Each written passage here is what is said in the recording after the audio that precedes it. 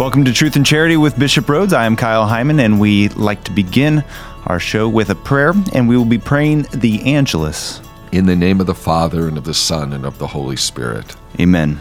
The angel of the Lord declared unto Mary, And she conceived of the Holy Spirit. Hail Mary, full of grace, the Lord is with thee. Blessed art thou among women, and blessed is the fruit of thy womb, Jesus. Holy Mary, Mother of God, pray for us sinners, now and at the hour of our death. Amen. Behold the handmaid of the Lord. Be it done unto me according to your word. Hail Mary, full of grace, the Lord is with thee. Blessed art thou among women, and blessed is the fruit of thy womb, Jesus. Holy Mary, Mother of God, pray for us sinners, now and at the hour of our death. Amen. And the Word was made flesh, and dwelt among us. Hail Mary, full of grace, the Lord is with thee. Blessed art thou among women, and blessed is the fruit of thy womb, Jesus. Holy Mary, Mother of God, pray for us sinners, now and at the hour of our death. Amen. Pray for us, O Holy Mother of God, that we may be made worthy of the promises of Christ. Let us pray.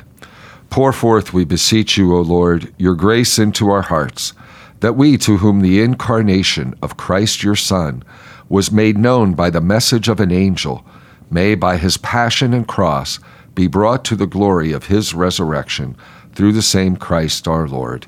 Amen. In the name of the Father, and of the Son, and of the Holy Spirit. Amen. Welcome to Truth and Charity with Bishop Rhodes, brought to you in part by Notre Dame Federal Credit Union.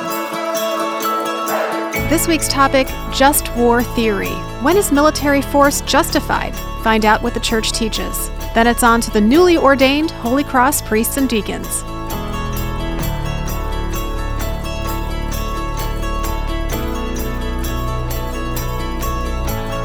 Welcome to Truth and Charity with Bishop Rhodes. I'm Kyle Hyman, here with our bishop. Thank you again for joining us. Appreciate it, as always. You're welcome, Kyle. How are you doing? I'm doing well. September, things cool down a little bit. Do you have a favorite month? I like the summer in general. Yeah. I like hot weather. Okay. Yeah. Can it be too hot, though? Like, if you're down south in the summer? And yes, if it's hot and humid, that's a problem. Okay. But I like go swimming, and I'm not a fan of the winter. Okay. Fall is fine. I like the fall. Yeah. You know, it's beautiful. Football season. Yep. A little limiting this year, though. Right. I found out I guess it was a week or two ago that, no Notre Dame tickets, so of course I wasn't even expecting. For you. Even for me. Oh. But I always have friends and family who come for games. I get tickets, but so I'll miss that, Yeah. But watch on TV, hopefully. Yeah. Yeah. All right. Well, we're kind of continuing a little bit of our conversation from last week. We talked a little bit about military and how, people that make sacrifices and are willing to do so, it's such a great thing, and we want to honor that and be grateful for it. But at the same time, we need to be careful about what we're supporting when we're supporting the military. I think there's just war. Some people might even say that that's not the right word for it, but just war theory has been around for a long time. I think one thing you had mentioned, was there a different name for it? No, I think just war is the common term. Okay. Exactly. And traditionally, we've spoken of it in those terms, just war tradition or just war theory. Okay. Or theories, because there's not just one. But the last episode, we were talking about nationalism and patriotism. So, I think that's an important distinction to keep in mind here, because when we think of a soldier going to war, if the war is just, we can speak of that as a patriotic duty. Sure. However, if it's not a just war, especially if it's a war that's inspired by nationalism, let's say an aggressive war, obviously, then there should be conscientious objection because if the war is indeed unjust. But I think it's really interesting to look at church teaching on this. I mean, we could spend hours on this topic. There's so much been written. We have a tradition that goes back to St. Augustine, especially his famous book, The City of God. He talks about war and peace. But even before Augustine, this idea of a just war was discussed by philosophers, Greek philosophers, Roman philosophers. But really, in the Christian tradition, it really began with St. Augustine. As you can expect, St. Thomas Aquinas, centuries later, developed it even further. He used a lot of Augustine. So we could talk a little bit about that, but maybe it's most helpful to look at basically what is the Church's teaching. And as always, we look at the Catechism of the Catholic Church. And as you might guess, this topic is covered under the Fifth Commandment. Okay. Thou shalt not kill. If you read that section of the Catechism, and I encourage people, there's a section called Safeguarding Peace. And I think that's an important way to look at this. Right. I mean, Jesus said, "Blessed are the peacemakers, for they shall be called children of God." So the war makers are not blessed, okay? Right. So we recall that commandment of the Decalogue, "You shall not kill." And within that, it's important that we see, therefore, that our respect for human life requires peace, and therefore we should work for peace. Jesus himself is called the Prince of Peace, and we should avoid war. That's so important. So when you look, though, at the Fifth Commandment, "Thou shalt not kill," we're talking about the prohibition of intentional destruction of human life. All governments and all citizens are obliged to work to avoid war. Of course, we know that throughout human history, war is a fact. Therefore, the Church had to deal with this. You know, how can we deal with this reality? And basically, the Church gives some very rigorous criteria or strict conditions for the legitimate defense by military force. It's a very, very serious decision for a nation to go to war. The question is, what makes it morally legitimate or illegitimate? And this is where we get into the just war theory. Obviously, we do allow for the right of self-defense.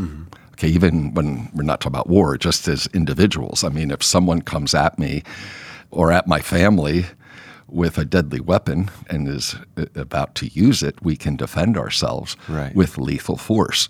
So when you look at communities or nations in this sense, I think you can look at it the same way.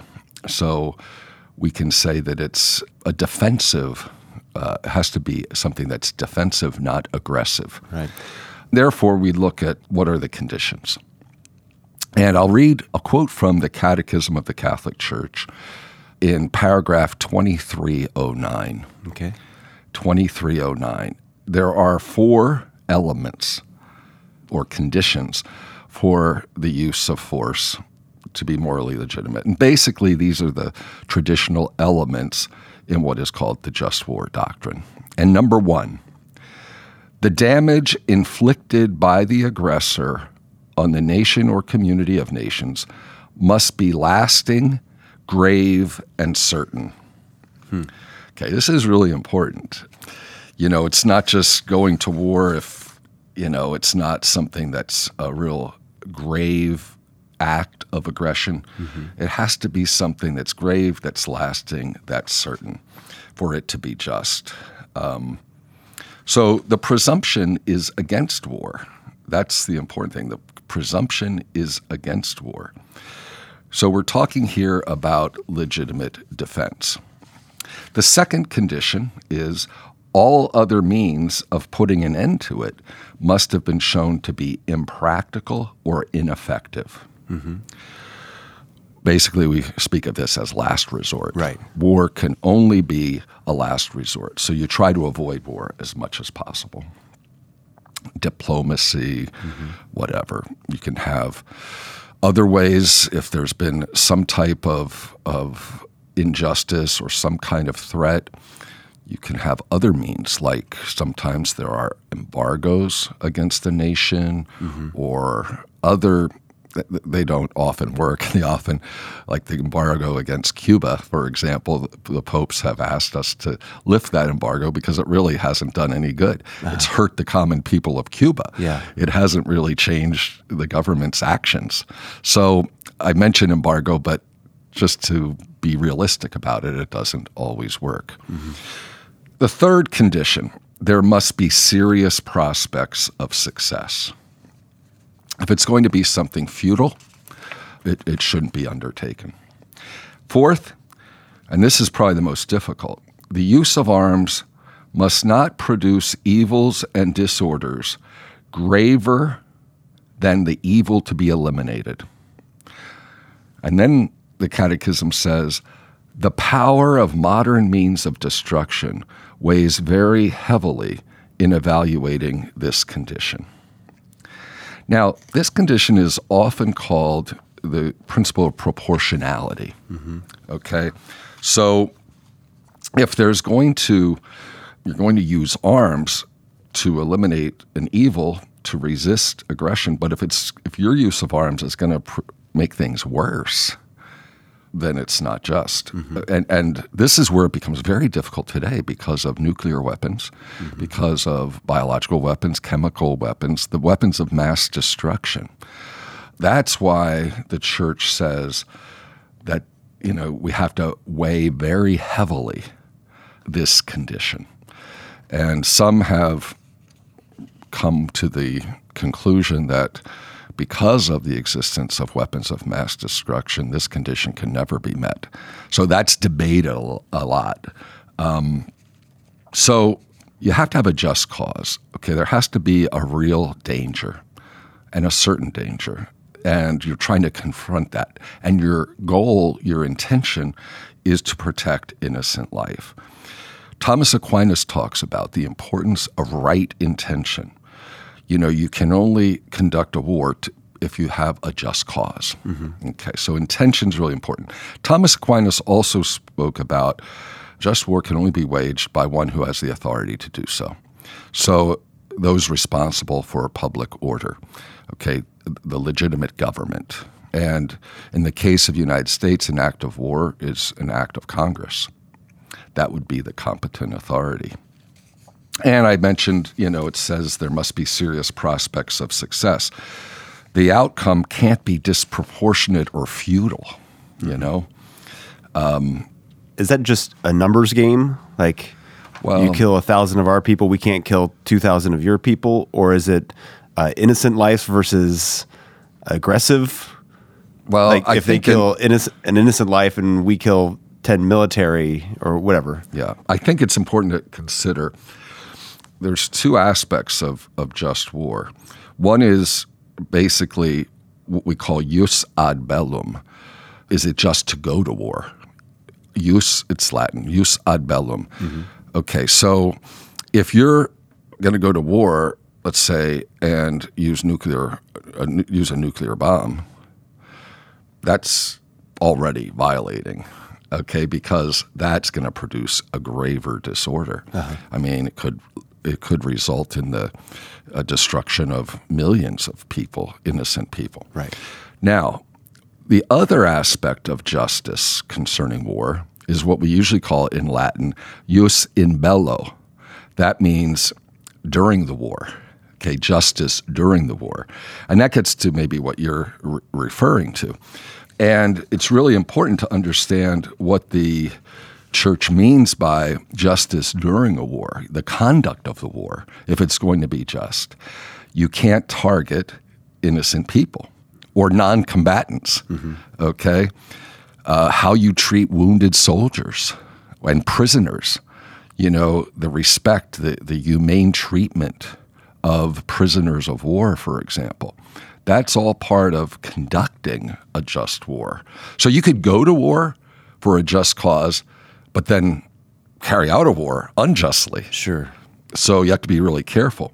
Can I ask a question? Yeah. You said you can't target innocent people, but I can imagine a scenario where you're targeting the terrorist in their home, and there's a chance that there'll be innocent people nearby when that home is being bombed. You're not targeting the innocent people, but there's a chance, and you may be able to put a number on that, but there's a chance that innocent people will be killed. And those are the very difficult decisions for military people to make. They should do everything they can to avoid what you can call collateral damage, Sure. the killing of others. And sometimes that happens unintentionally. If one foresees that, by attacking this particular site, there's probably going to be a couple hundred people killed, innocent people, non-combatants killed, then one shouldn't attack. Sure. There's a very strong sentence in the Catechism that says, every act of war directed to the indiscriminate destruction of whole cities or vast areas with their inhabitants is a crime against God and man, which merits firm and unequivocal condemnation. So when you think of, and I especially think of things like atomic, biological, and chemical weapons, that's a danger of modern warfare. And it could lead to the indiscriminate destruction of whole cities, vast areas with their inhabitants. And the Church says that is a crime against God and man. So that's why that fourth condition that I mentioned, proportionality, is really important. So both in jus ad bellum, in deciding whether going to war is just, or jus in bello, deciding whether a war is being conducted justly or not, it's clear that the Church is concerned about both and the effects of both. It's always forbidden to kill or injure an innocent person during war. If a bullet goes astray, or if, like you said, there's, let's say, a bomb dropped on a military installation, an innocent person is killed, those are not intended. But given the fact that we have the dangers of modern weapons, the calculation is such that, that's why it really has to be carefully looked at and very heavily calculated and evaluated. There will be some who say that this has raised the threshold for a just war. And I think that's true. I think John Paul saw that. Pope Benedict and Pope Francis have also seen, because of these new weapons that can cause such widespread destruction, the bar has been raised. Making it more difficult to justify a war. And then there's the whole question of preventive war or a preemptive war, preemptive strike. This became, I don't know if you remember back in the Gulf War, the second Gulf War, the belief by President George W. Bush that there were weapons of mass destruction and all that, and so the U.S. attacked preemptively. That was condemned by Pope John Paul II. He did a lot of diplomacy to try to prevent that war against Iraq. A lot of Catholics in the United States disagreed with the Pope at the time. I think it's proven that he was right. First of all, they didn't find the weapons of mass destruction, but then the years of bloody conflict afterwards and, all the problems, the rise of ISIS, for example, came after that, So all the problems, in a sense, you could say John Paul was like a prophet regarding that we shouldn't have gone to war. And why did John Paul at the time say that it was unjust? He never really, that I know of, listed what the conditions for a just war that weren't being met. Okay. But I would surmise, if I had to do a moral analysis, that the Church never talks about a preventive war. It would seem to me, and other writers that I've read, only would see a preemptive strike like that as being legitimate if the danger was imminent, if it was really serious, very grave, and imminent. Right. And I would say that, now some might disagree who are listening, but I don't think we had knowledge that it was a grave and imminent danger. Right. And while it actually showed that there weren't even weapons of mass destruction found, but I don't think it met that criteria of being a grave and imminent danger.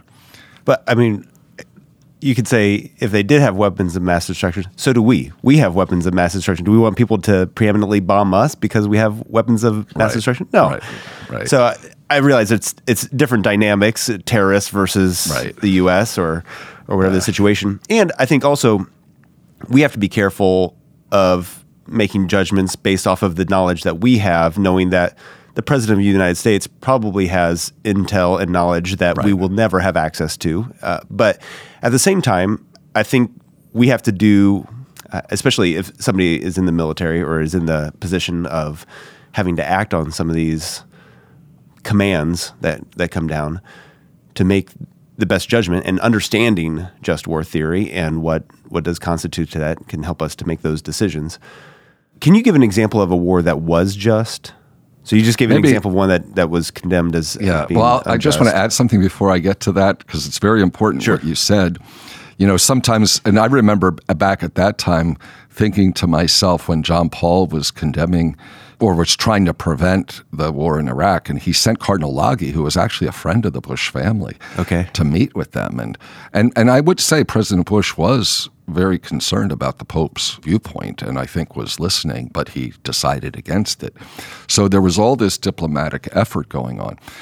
But who makes the decision? And this gets back to what Thomas Aquinas says. It's for a just war, the determination is left to the civil authorities, okay? It's the legitimate government.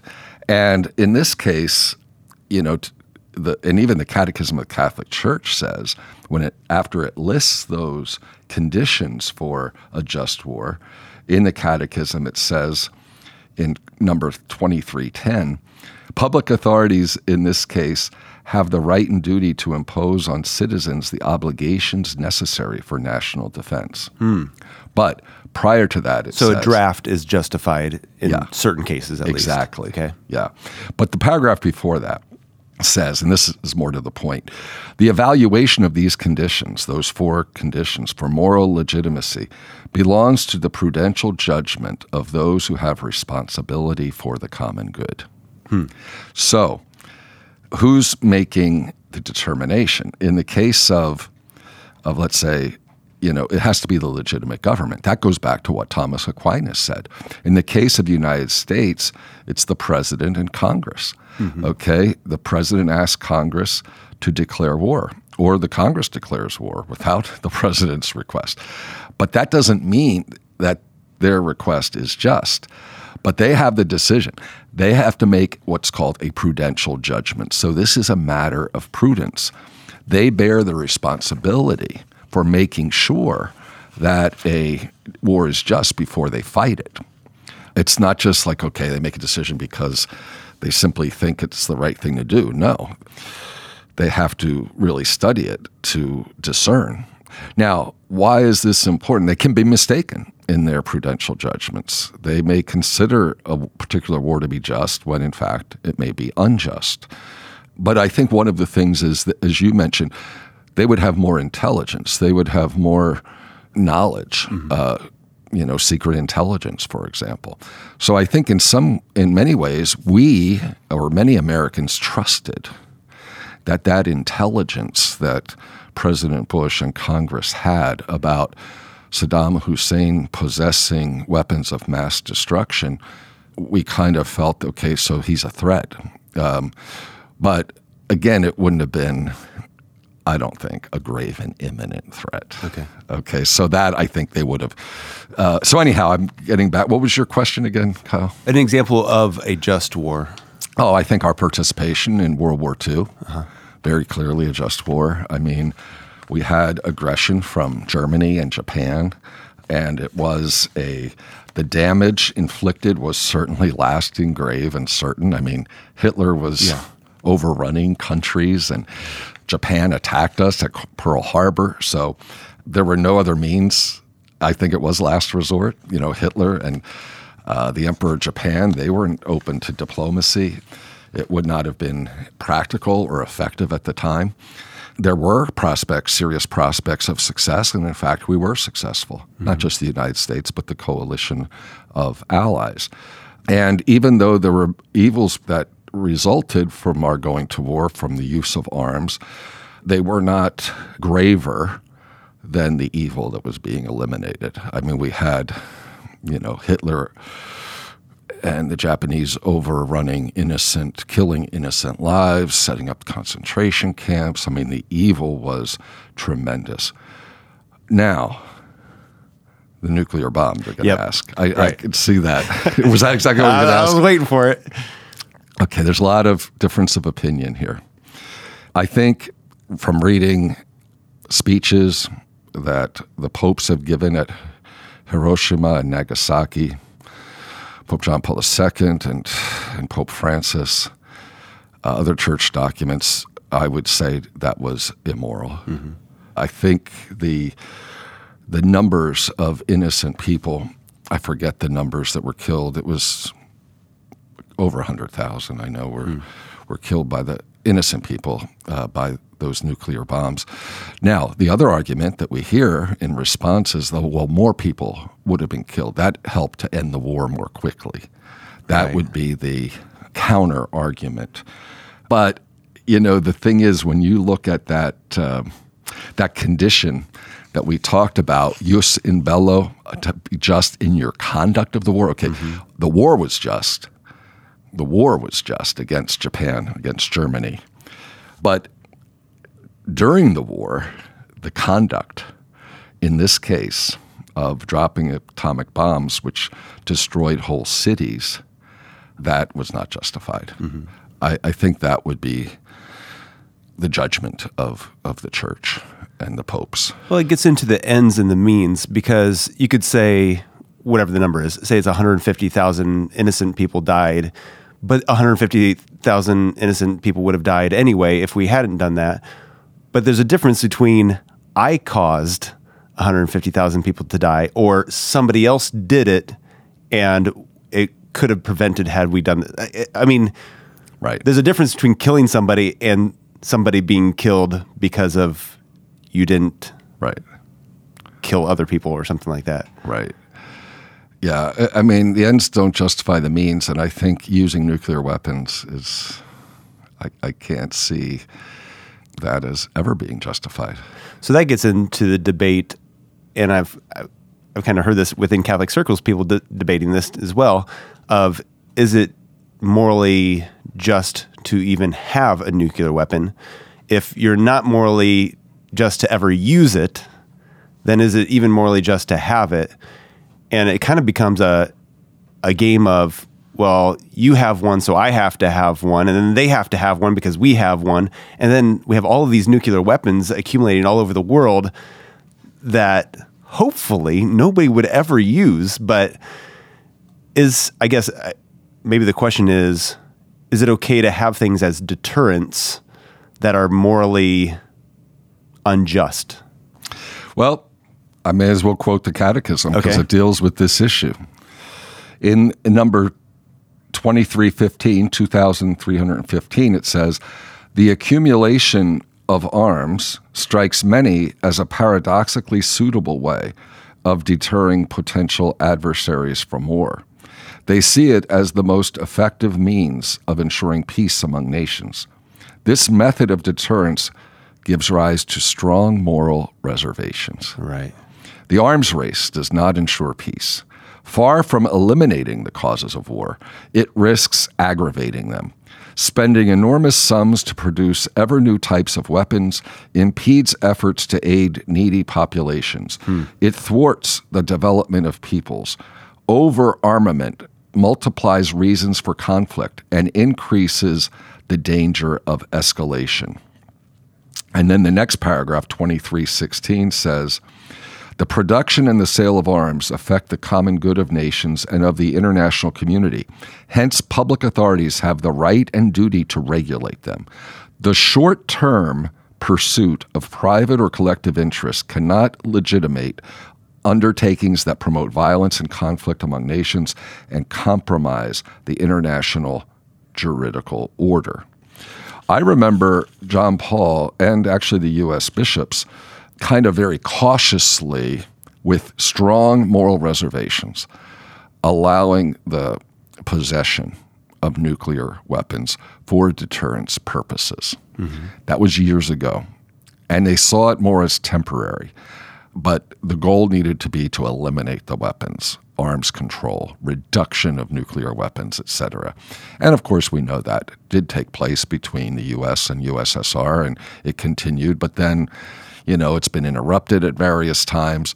So I think it was with these strong moral reservations that we're in like a new situation today and say, well, we still have this problem. We still have the accumulation of arms. I think Pope Francis, I think he has very, very strong reservations. I'd have to look at his writings. But we've gotten to the point that I think there are many Catholic theologians who will say that even their possession at this point, is immoral. Right. But I don't think there's a definitive teaching on that at this point. I think there's strong, views on both sides, and the idea of deterrence. Many are questioning that at this point. On the other hand, there's some fear of unilateral disarmament. Would that empower an enemy to then wage war? Right. So it's a tough issue. Yeah. And I think it goes back to something we've mentioned multiple times on the show, is the dignity of the person, and not to just think of people as numbers or as enemies even all the time, but as people with dignity, made in the image and likeness of God. And we need to do whatever we can to promote life and peace and prevent death and war.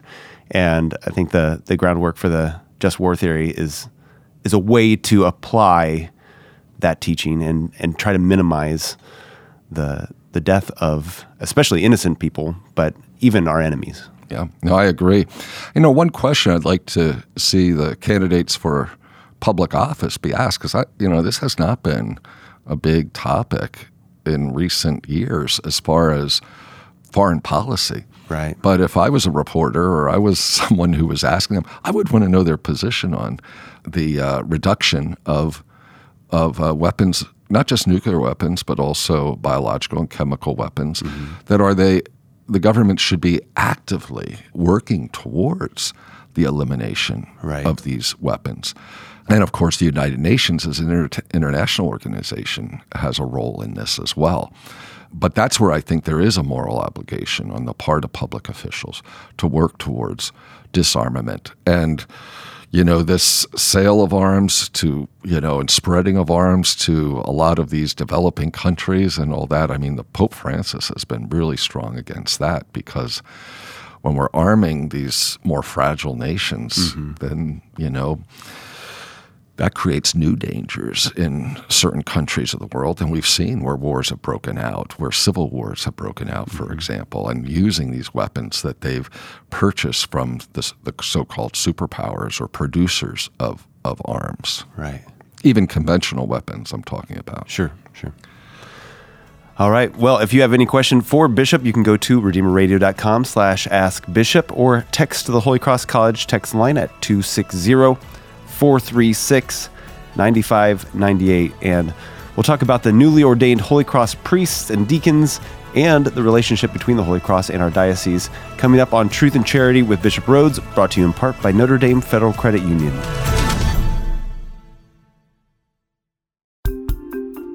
When you're worried about your health, you go see a doctor. Worried about finances? Talk to the helpful folks at Notre Dame Federal Credit Union. You already share our values, why not share in our savings?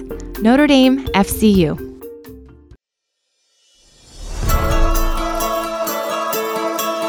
Welcome back to Truth and Charity with Bishop Rhoades. I'm Kyle Hyman here with our bishop. We were talking about just war theory.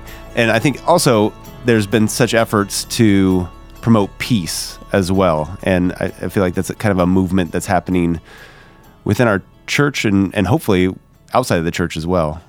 Yeah, one of the important things I think that's happened since the Second Vatican Council and in more recent years is working through peace-building efforts, looking at the underlying conditions that can lead to war. So, and trying to, for example, help in nations where there's extreme poverty or there's certain injustices that can lead to war, get at the very causes, and also to build those kind of good solidarity between people of differences, maybe of different nationalities or whatever. One of the works that I've seen up close is CRS and its peace-building efforts in various countries, including in the Holy Land, where there's such animosity between Israelis and Palestinians, and especially educating young people in how to avoid conflict, how to build relationships with those who maybe have been traditional enemies. So I think that's really, really important. I mean, we see the peace studies, for example, at the University of Notre Dame. I mean, this is what they're about. There are efforts of the Vatican and the San Egidio community and others who are working to make a fertile ground for nonviolence. And so I think those are, we shouldn't forget that. And it's not just avoiding war, it's also building peace through these really important efforts to build solidarity among peoples. It's kind of like preventative medicine. Exactly. All right, well, speaking of Notre Dame, you recently celebrated the ordination of some Holy Cross priests and deacons as well? I did. 4 new priests and 4 new deacons on September 5th at the Basilica of the Sacred Heart at Notre Dame. I often celebrate ordinations for the Congregation of Holy Cross. They have a few of their own bishops who are Holy Cross priests who were ordained bishops. Sometimes they'll come back and do an ordination, but I do quite a few of them. And how is a religious order's ordination different than a diocesan ordination? Well, it's still the ordination of the priesthood. The only thing I can think of is that might be different is I don't ask them, do you promise respect and obedience to me and my successors? I ask them, do you promise respect and obedience to your religious superior? Because they are members of a religious community. Right. But other than that, I think it's basically the same. Okay. Yeah. And the Congregation of Holy Cross is so prominent here in our diocese. I mean, obviously, the University of Notre Dame, Holy Cross staffs a number of our parishes on the South Bend side of the diocese. The congregation also includes, we have the brothers, the Holy Cross Brothers and Holy Cross College. We have the Holy Cross Sisters and St. Mary's College. And then the U.S. province of priests and brothers at Notre Dame and the ones who staff many of our parishes. They also have been a really important part of the history of our diocese, especially Catholic education in our diocese, because that's one of the major apostolates of the Holy Cross congregation, going back to their founder, who I have great admiration for and devotion to. His name, he was a priest named Basil Moreau. He was beatified in the year 2007, so he's Blessed Basil Moreau. And every time I celebrate an ordination, other times as well, for the Holy Cross priests, I'll quote from Blessed Basil Moreau because I love his spirituality. Well, what was his spirituality? It's part of the French school. Maybe let me tell you a little bit about his life, and you'll understand a little bit more. He was born in 1799, so that was not long after the French Revolution. So it was a time of turmoil. There was the Reign of Terror. I mean, many priests who were killed, sisters killed, churches destroyed, monasteries, convents closed, etc. So the French Revolution, after the church after that was suppressed very much. So he was born at that time, and his parents were very devout. And he was born in a little town in France, little village near Le Mans. He was one of 14 children, and he entered the seminary. He felt the call to the priesthood, and he was educated by the Sulpicians. And this is an order that really Jean-Jacques Ollier was the founder, and a lot of them were part of what we call the French school of spirituality. It's really, really good, especially its emphasis on the incarnation of Christ.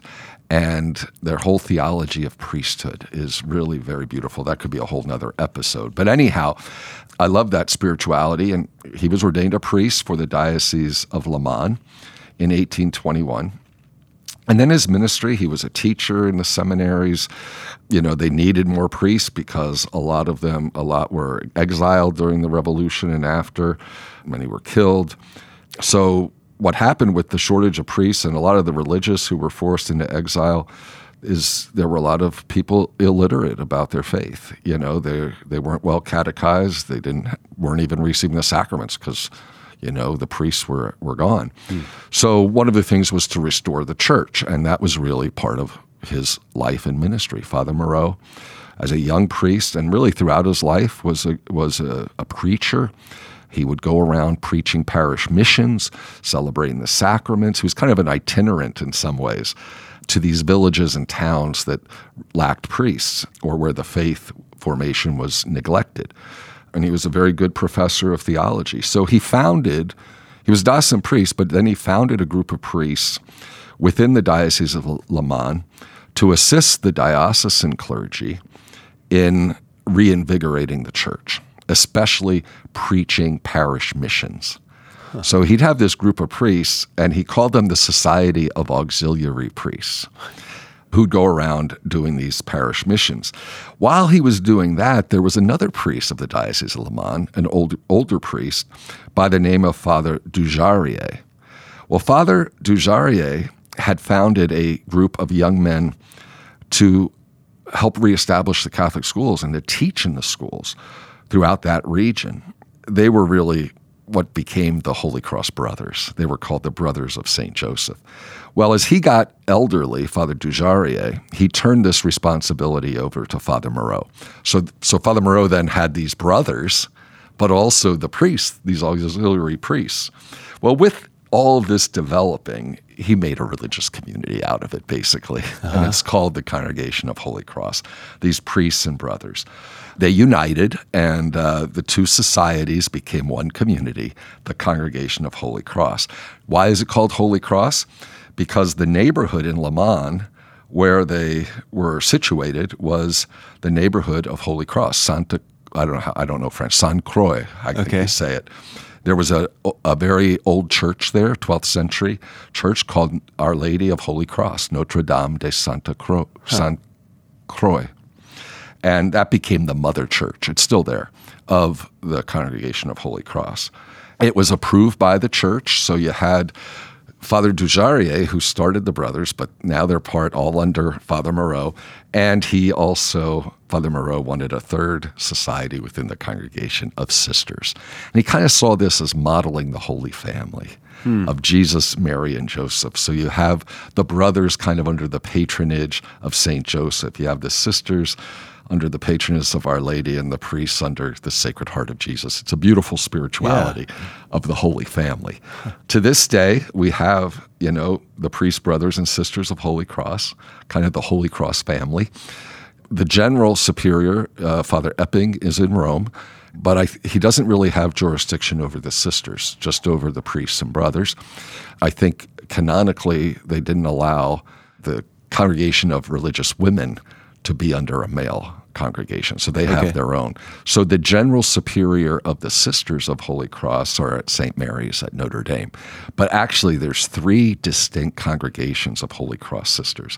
There's a group in France called the Marianites of Holy Cross. The ones at Notre Dame or at St. Mary's are the Sisters of the Holy Cross. And then in Canada, there's a third group of sisters, the Sisters of Holy Cross. I always get this mixed up because what's the difference in the title? Canada, they're Sisters of Holy Cross. In the United States, they're Sisters of the Holy Cross. Big difference. It's really the congregation has been, grew. I mentioned education as a primary apostolate. That's really Father Moreau's lasting legacy. He wrote very important and influential documents on Christian education. I've read many of his homilies, his sermons, his letters. So if you look at some of the institutions, very early on, they came to the United States. Father Sorin was sent here by Father Moreau and started Notre Dame. We have other, through the decades, there's other institutions of higher learning in the United States, like the University of Portland, King's, that's in Oregon. There's King's College in Pennsylvania, and there's Stonehill College in Massachusetts. So they have these colleges and universities. They also staff many high schools, especially the brothers did, and so did the sisters, and served in parishes and in grade schools as well. Plus, they had great missionary work, especially in countries like Bangladesh, very much missionaries. So that's another part of the apostolate of the Holy Cross congregation, is the missions, and in Africa and in South America as well. So we see the sisters and brothers and the priests have established various institutions in poor areas of the world, so not just the United States. So that's just very quickly, but we're very blessed in our diocese to have the Congregation of Holy Cross, and they've been an important part of our history from the beginning. From the very beginning. All right. Well, speaking of Holy Cross College sponsors our text line. So if you have any questions for Bishop, you can text the Holy Cross College text line at 436-9598. And thank you again for another great episode. Can we get your Episcopal blessing before we go? Sure. The Lord be with you. And with your spirit. Blessed be the name of the Lord. Now and forever. Our help is in the name of the Lord. Who made heaven and earth. May Almighty God bless you, the Father and the Son and the Holy Spirit. Amen. Thank you, Bishop. You're welcome, Kyle. Truth and Charity with Bishop Rhoades is brought to you in part by Notre Dame Federal Credit Union.